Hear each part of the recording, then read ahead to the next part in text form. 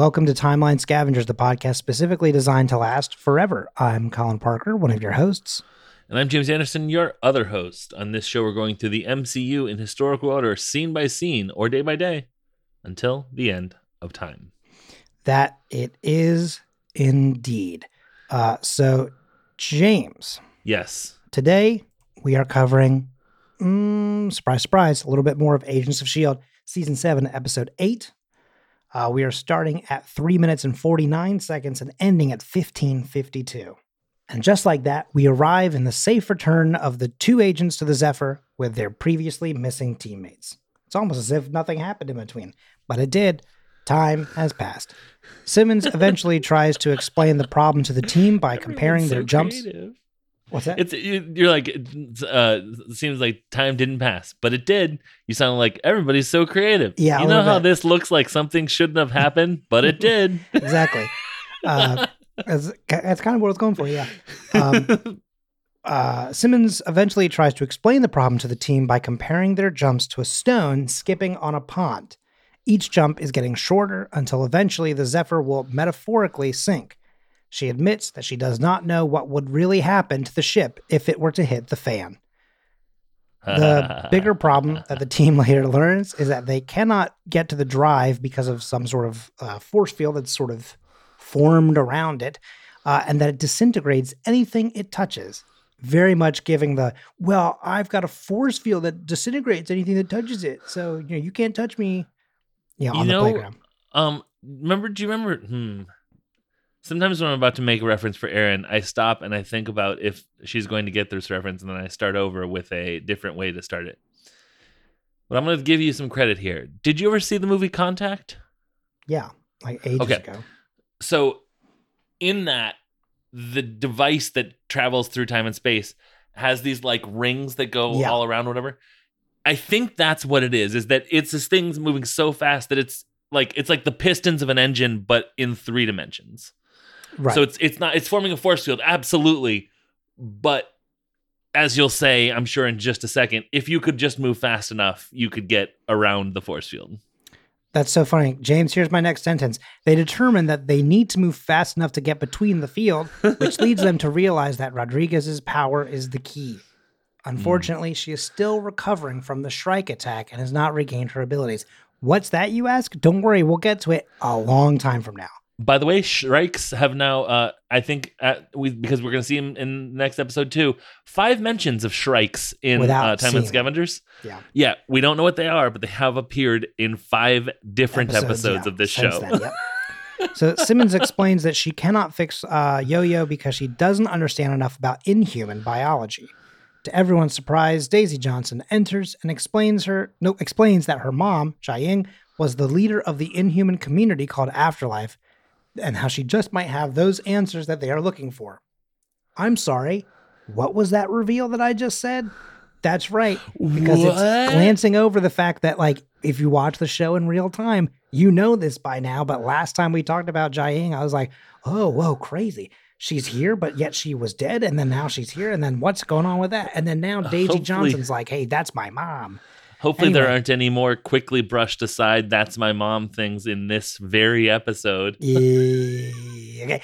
Johnson thus theorizes that she likely would be around to potentially help them in 1983. May and Rodriguez are then subsequently sent to Afterlife, which, when you think about that sounds wild. It sounds like they're like, cool, and they just shoot and kill him. No, they get on the Quinjet. Mackenzie then gets Simmons to reboot a partially rebuilt Coulson in order to consult with him on this mission. Admittedly, getting help from Chai-Ying in 1983 could have major consequences because at this point, Johnson has not yet been born. Exactly. If they change the timeline too much, she may never be born. You know who are gross? Men. And it's like, you're right. And then Daisy disappears. Exactly. But once again, we are on an alternate timeline. So really, she would be fine because she's from a different place. Right. Anyway. Okay, Mackenzie then confirms that this mission is a go, and May and Yo-Yo depart on the Quinjet. As they make their way to Afterlife, the two of them talk about different things, and it's revealed that May's power no longer is reliant on physical touch. She doesn't have to be touching people in order to get the vibe, the heebie-jeebies, the whatever you want to call that. She can vibe check just by sort of. I was going to say, she'll vibe check you into the boards. I'm surprised that they never gave that necessarily like a power name kind of thing. Yeah. Because I truly feel like someone in that room would have been like, ooh, the vibe check. And she'd be like, absolutely not. Either that or she would go, I don't know if that's good or bad. What is that? You know, I almost thought to say, well, Colin, this was probably before that term existed. And then I remember this episode came out in 2020. Yep. I know.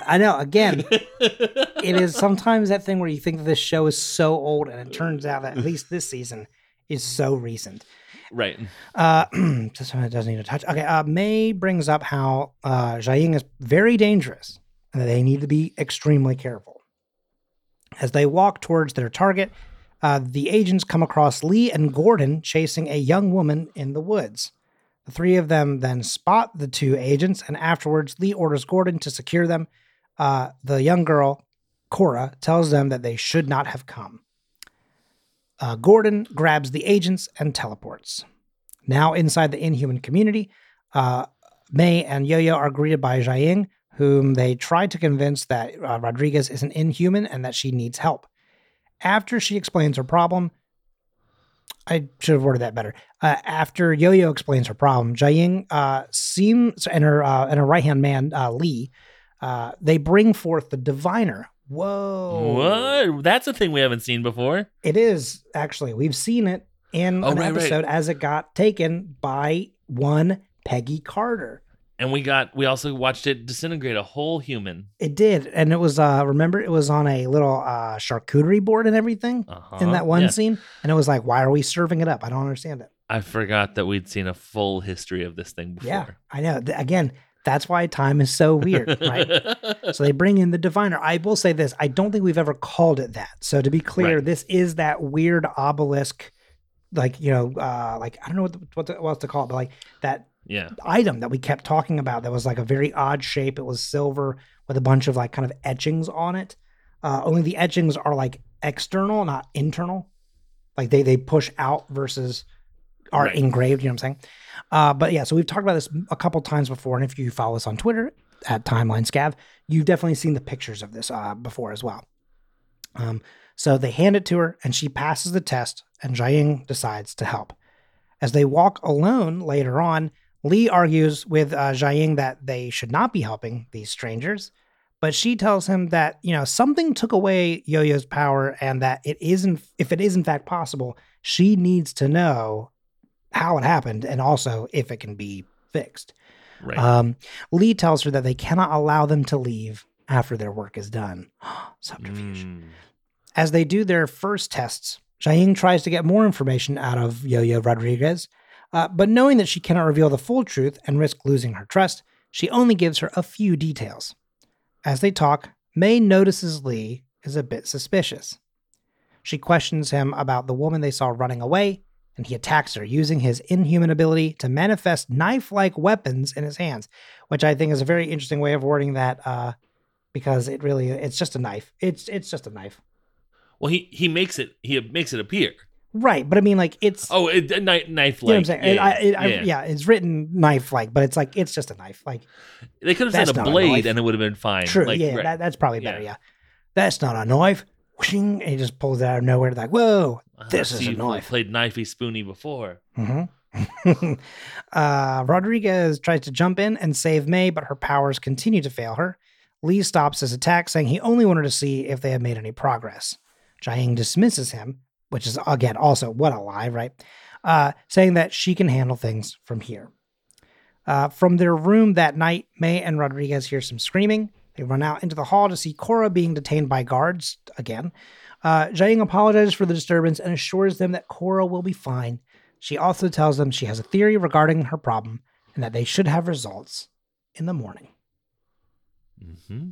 I will say one of the big things is they go back into the room and the door is locked behind them. That's the one thing I didn't really put in there, but like the way that they are, like, it's that thing where they're kind of like, oh, I'm skeptical, but also we haven't been, turned into prisoners, kind of like, they don't say that exact line, but it's like that kind of vibe. And then literally you hear this loud ka-chunk of the lock and they go, oh, Right. So there's that. That's the scene or Yep. scenes. Yep. A lot of things happening. What are your thoughts on what's going on? So the first thing I wanted to talk about was Gemma saying she doesn't know enough about human anatomy to be able to help. Inhuman anatomy. Right. Doesn't know enough about inhuman anatomy to be able to help. First of all, that's kind of a weird, like, there's kind of throwbacks to, like, we don't, weird 19th century scientist anatomy stuff where it's like, we don't, phrenology, and we don't know how, if the African body is the same as such and such and such. Right. Right. But then after I briefly touched down on that area of thinking, I thought about this comic I read. I think it was an Avengers Academy issue. Mm-hmm. And this guy gets shot in the head. And they're like, "Oh my God, whoa, God!" And then he gets up and he says, "My brain isn't in my head; it's Right. fused to my heart, and that's why my society has not had war in millennia." And I think it's hilarious to think that when Elena went through the Terrigen Mists, her anatomy shifted. Like, come on, Gemma. Well, I will say, I think that part of it is in terms of things like their nervous systems and all that other stuff. Like, I think there is stuff that clearly gets changes to it. Like, maybe on a precursory glance might look the same, but I think that they interact differently, which is definitely like I don't want to like go in there and turns out that like if I touch something that I shouldn't touch, that it would actually, because like, for example, like, I don't know exactly where this like stems from. I'm assuming maybe some sort of like adrenaline type situation. Right. But like, I'm thinking about like how bad would it be if you're like, okay, cool. And so I'll just take an extraction, from the adrenal gland just to sort of test it. And by like puncturing it, you literally ruin her powers forever. Right. And then you're oh, whoops. It had to stay intact. Oops. Yeah. So, okay, good news, bad news. I figured out what broke your powers. Bad news. They are broken forever. It was me. Yeah, exactly.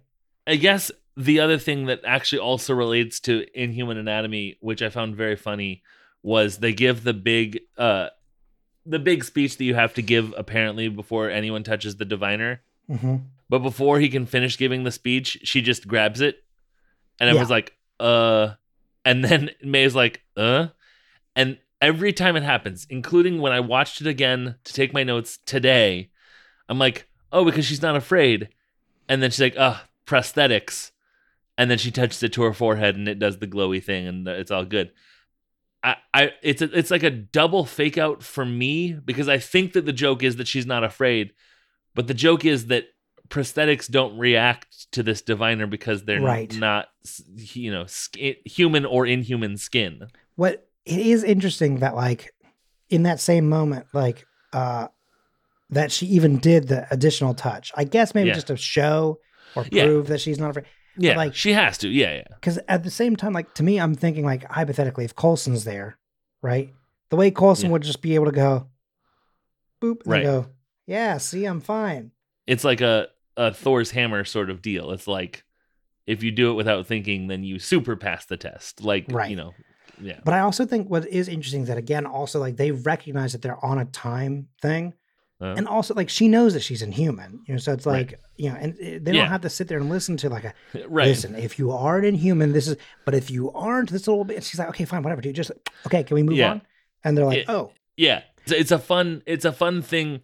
It's a fun season 7, last season of the show sort of deal to do too, because I think in a way the audience is sort of also in the like, we know. Yeah, we get it. But I think that's also cool because it's also very clearly a time travel element too. Right? Yeah. Because if you were from that time, you never experienced it, anything like that, it would be this big scary item. But as someone who has seen it in the future, you have this knowledge that they don't. So like the way that they're like, ooh, this mystic item. And you're like, yes, mystic item, got it. Great. We touched it. And you're like, oh, it's it's the proprietary item of their secret community that they, as far as they know, you have just stumbled upon. Correct. Yeah. It's the idea of like a MacGuffin that is a magical special item in the first movie. And then the second movie, it's a paperweight. Yeah, right, or like a drawer full of infinity stones. I was actually thinking the same thing. Yeah. You punch the mimic that is the treasure box directly in the face without even looking at it because you've been Groundhog Daying this whole Right. thing. Exactly. Yeah. Those are good examples of what happens when she picks up the thing. Good job, us. We did it. Do they talk about who Cora is in this episode? In this scene? They talk about like they name her.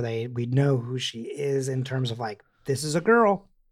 Right. We don't know the information yet. She is a named character. Got it. I believe, if I'm not mistaken, I believe it's not even until the next episode. And I don't mean like our episode. I believe it's the... Well, because she talks in the next episode that we're going to record. You can absolutely cut this. Like I used to, hold you and carry and sing you to sleep and whatever. Yeah, hang on one second. Let me look through.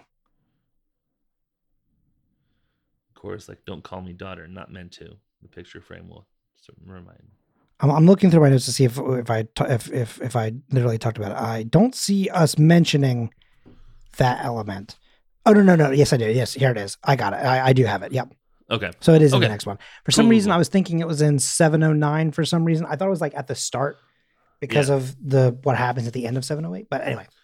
Do you know what's weird? Time. Yeah. Yeah. But something specifically weird about time is secrets. And I know that that's like the premise of the show is that, we take flashbacks and revelations in the past and sort of unravel them. I watched Captain Marvel on the flight back from Houston. And God, that movie's so fucking good. Mm-hmm. But I watched it thinking about us covering it and being like, So we're going to be like, remember back when the Thing was revealed when we saw it in 1989? Well, here's a brief flashback to that. Anyways, let's move on. Right. Oh, Lee is so immediately unlikable. What a great character. Yeah. And Sweet Gordon, the second of 3 people playing Gordon that we're going to see in the course of our show. So true. Very true. I think I don't have anything other than an Avengers Ensemble. So take away anything else that you wanted to say. I think that's really kind of all that I have. I mean, we kind of already touched on any of the things that I would have wanted to touch on. I feel like I did basically as we did the discussion of just like the scene itself. But also like, I mean, like I will say there's also something about, I don't necessarily know if it's a trope or what, but there's something about going to a space in a movie or a TV show where both sides have secrets, both sides will not share them. But also the concept of when you stay there overnight, someone's screaming in the night and then having to address that at a few, that is such a common thing to think about. You know, the amount of times where like someone's like staying at a castle or staying at a whatever, and then they're like, what was that thing I heard last night? What? Yeah, there was nothing last night. They're like, oh, weird. What? That's so cool, Colin. What an amazing way of framing this clip. Yeah. It's like it turns into like a Victorian murder mystery, sort of like who is that woman that's yelling / like a Jane Eyre sort of deal. I know that you love Jane Eyre, so it's like a great reference to that. Very cool. It also, to some extent, it also even makes me think of something like, Beauty and the Beast, where like she's supposed to stay in her one spot, but like there is something that's just off enough about the castle that makes you go, what is in the West Wing kind of situation. And it's a lot of walking and talking. But love you. Thank you. That was very specific reference for the two of us. No, but I mean, like, it's that idea of like, I need to grab, a light or a candle or a flashlight or whatever and go roam these halls at night to find out. I mean, listen, I don't want to give credit even to a turf necessarily, but like even young adult things like Harry Potter has that. Like the very first book is all about like, they know something's terrible in that one room on the 3rd floor, so they go out at night, I mean, Scooby-Doo. Oh, it's Scooby-Doo is like almost all that. Although they're usually not like spending the night. They're just like, oh, I hear there's a mystery, so let's stop over and check it out, gang. Hey, by the way, I don't know if you've seen the movie Scoob. We watched it on the cruise ship. Dude. Is it good? Dude. It had me laughing very, very hard. And also, there were parts where I was about to cry. Wow. And I wasn't even watching it like I was we were getting ready for other things while the kids were watching it, but there were parts where I was like, anyways, Scoob, good movie. Looked like you were hiding from me, but you were reaching for something. I have to imagine. I haven't. Yeah. Sorry. Like, Colin, I still see you. No, I just had it. Yeah, but okay. Anyway, so I love that. Love that image of like, we have to stay the night in this, haunted commune where we don't know what the screams are coming from, what's going on. We're locked in here. What's happening? Yeah, and it's the thing that they hear. It's inhuman. But it's in all human. Oh, the inhumanity. Yeah. Avengers Ensemble, though? Oh, yeah, let's do an Avengers Ensemble. Here we go. Avengers Ensemble. Korra is played by a woman named Diane Doan or Doan. I could not bring myself to say Diane Doan, but it is Doan. Let's say Diane Doan. She was in 22 episodes of a show called Warrior, which looked very sort of sort of Marvel, kung fu sort of stuff. She was in 4 episodes of Good Trouble, which might have just jumped out at me because of all the bullshit that's going on in Tennessee right now. We're recording this on April 10th, 2023. She was in 1 episode of DC's Legends of Tomorrow. She played Lonnie in Descendants 1 and 2. If you're wondering if that is Mulan's daughter, she does play Mulan's daughter, Lonnie. And those are movies that I thought were going to be a lot more like Runaways than they are, but my kids very much love them, and they're fine. Dove Cameron also was on Agents of S.H.I.E.L.D., and she is in those movies too. So that's she the daughter of? Maleficent. She plays Mal. Maleficent and Hades, it turns out. Spoilers for Descendants. Anyways, she was in 7 episodes of Vikings, 1 episode of Impastor, which I wrote down because I was thinking of that Velocipaster. Velocipaster, yeah. But Impastor is also a very good, sort of like Sister Act, but for guys, if you're an Impastor. But I don't know what that is. I don't know what it is. And she also was in 1 episode of Once Upon a Time, and this is the first time I realized how similar Descendants and Once Upon a Time are. I don't think she plays Mulan in Once Upon a Time, thank God, because it would be weird for like, Asian sort of stuff. Speaking of Asian sort of stuff, Lee is played by Byron Mann. He was in a movie called Heroes of the Golden Masks. He was in 5 episodes of the TV show The Recruit, which I talked about because the woman that we saw singing to varying degrees of acceptability in the Guardians of the Galaxy 2 clip that we are going to be releasing as of this recording, later today. She's in The Recruit too. So both of these people are in The Recruit. That's where Marvel crosses over on the other side. He was in 5 episodes of a show called Blood and Treasure, which seemed like National Treasure, but if you got really violent with it. He was Yao Fei Gulong in 12 episodes of Arrow, which I wrote down the character name because I know Colin would be like, ooh, who was he?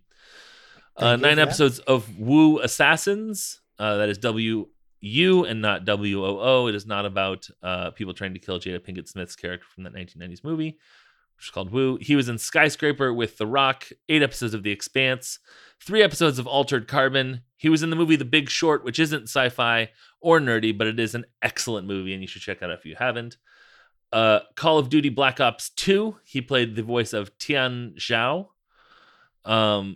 He was in... I was worried about Wu Assassins, me thinking that it was Wu-Tang Clan related, but Wu just being a Chinese word or whatever. But he was also in The Man with the Iron Fists, the Man with the Iron Fists, which is the kung fu movie that was directed by the RZA. So I'm less worried about Wu Assassins being associated with Wu-Tang Clan.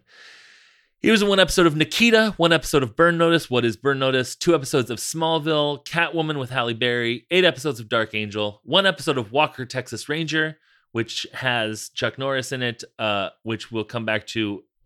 Besides being relevant to your nickname on the Zoom call, will also be relevant in a second. One episode of Murder, She Wrote, which is very funny for me to think about. He played Ryu in Street Fighter the movie with Jean-Claude Van Damme. He also played Ryu in Street Fighter the movie, the video game, which apparently came out, which is ridiculous. Video game based on the movie, based on the video game. Right, based on the novel Push by Sapphire. He was in an episode of a movie called Time Trax, and that is Trax with an X. But it's not Time T-Rex, which would be a different movie altogether. And the reason why I mentioned both Jean-Claude Van Damme and Chuck Norris is that as I was scrolling along, I noticed a running pattern of movies that he was in. So I did do a collaboration search for IMDb and found that, yes, indeed, he has been in 3 separate movies and 1 episode of television with Steven Seagal. He has been in 3 different Steven Seagal movies over the course of like 2003, 2009, and 2011 or something wild. I like to think that in 2003, he really, really impressed Steven Seagal, and that was why he sort of maintained work. A couple of pieces of trivia because I find Byron Mann incredibly fascinating. He is a graduate of the University of California, Los Angeles. He obtained a Juris Doctor degree, which I believe is the PhD of lawyers from the University of Southern California Law School. Wow. So he is on the California bar. He can practice law in California. And in addition to that, he was once the number 2 ranked 16 and under tennis player in Hong Kong. The man has range and also very good at being immediately despicable. Byron Mann. The man, 2 N's. Finally, Gordon in this area of the timeline is played by an actor named Finn Argus, pronouns they, them, based on the bio in which they use the word they in the way that you use the word they, them in a singular way. Right. It's not said anywhere, but it's consistent enough to the bio that I'm going to go with it. They were in 1 episode of The Gifted, which is that X-Men TV show that if we get to the end of all of the alternate timeline scavengers movies, we will be picking up for live shows. So book us now for 5 years in the future when we finally get to the end of that. But the real big news, Colin, the real news about Finn Argus is that when they were 10, they auditioned for and secured a role in a pop cultural phenomenon that would, I'm going to say change, but let's say affect pop culture going forward into the future.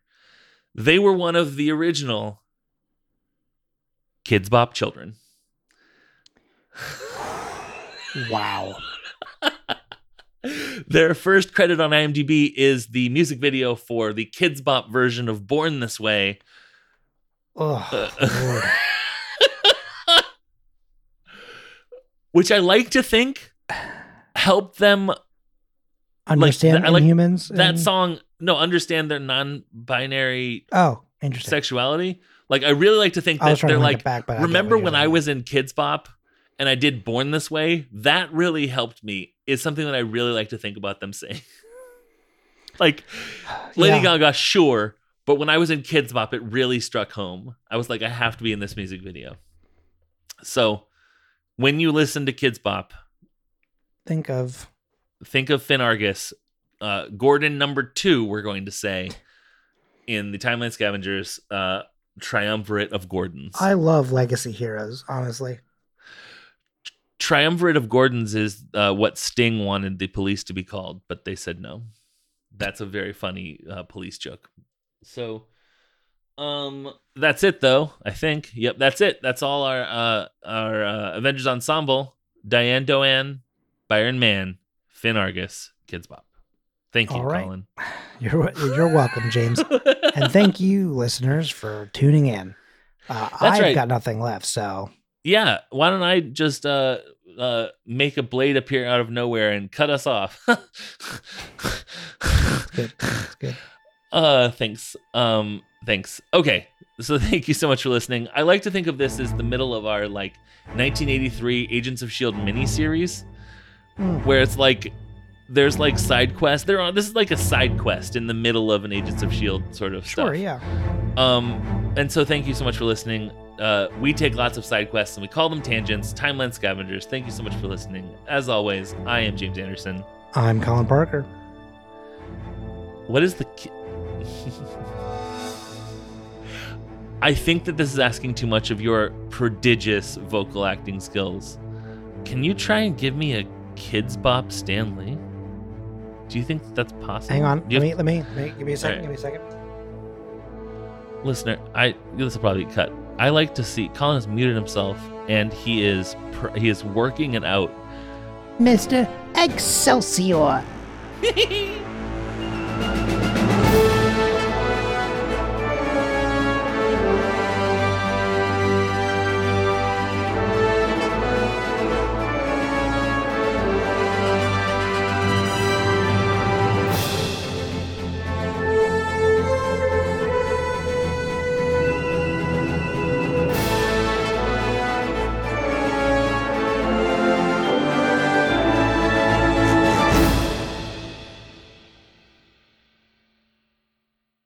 The Scavengers Network. Creator-driven. Community-focused. Treasured content.